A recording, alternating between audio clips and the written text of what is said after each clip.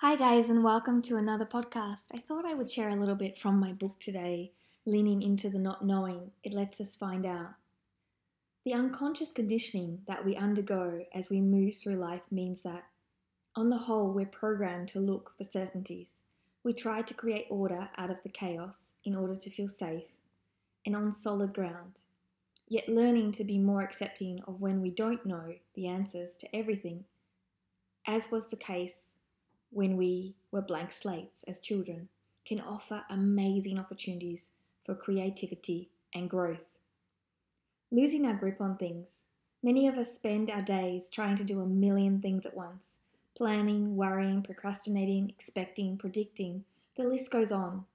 But if we could just lift the pressure from ourselves and take things more as they come, without feeling the need to control every aspect, we would experience a whole lot more space and lightness. Taking life one step at a time. My main goal as a mum these days is simply to help my daughter, Lainey, live her best life each day. That could mean Minnie Mouse before breakfast and who knows what after kindergarten or now she is in year 2. This means being open to taking the day one step at a time, not knowing quite what's going to come next and simply going with the flow. In all these small daily moments, my heart realizes that I have everything I need and I am enough as I am, without knowing more, without planning more, without doing more. As when I look into my daughter's eyes, I find the purest love on earth. The courage of not knowing. This precious time with my daughter is a great reminder that bravery and beauty are not found in certainties and absolutes. They are found in moments of openness and possibility.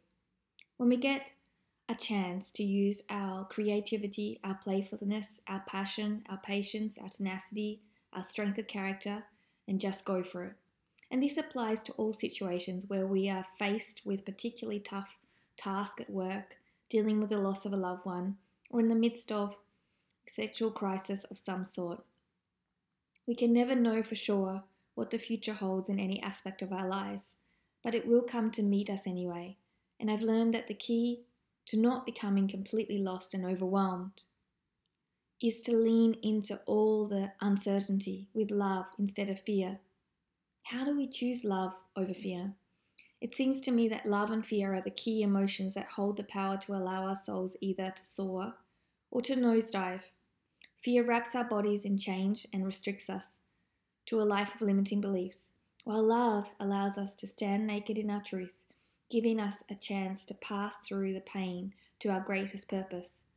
Fear attacks, love heals. Fear is about the threat that has not yet come to pass. Love is the magical potential of each moment. Fear is a division and separation. Love is a connection and unity. Step through fear into freedom. If we can manage to become aware of and put a stop to our fixed views of what we think we know about ourselves and the world around us, we will realize that we're never as stuck in life as we might think we are. As even if we can't change our external circumstances, we can always change our internal perspective.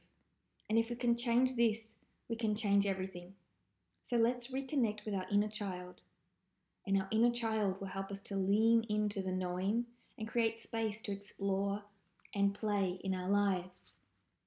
Choose an activity today that allows you to take a pen and paper and play a little.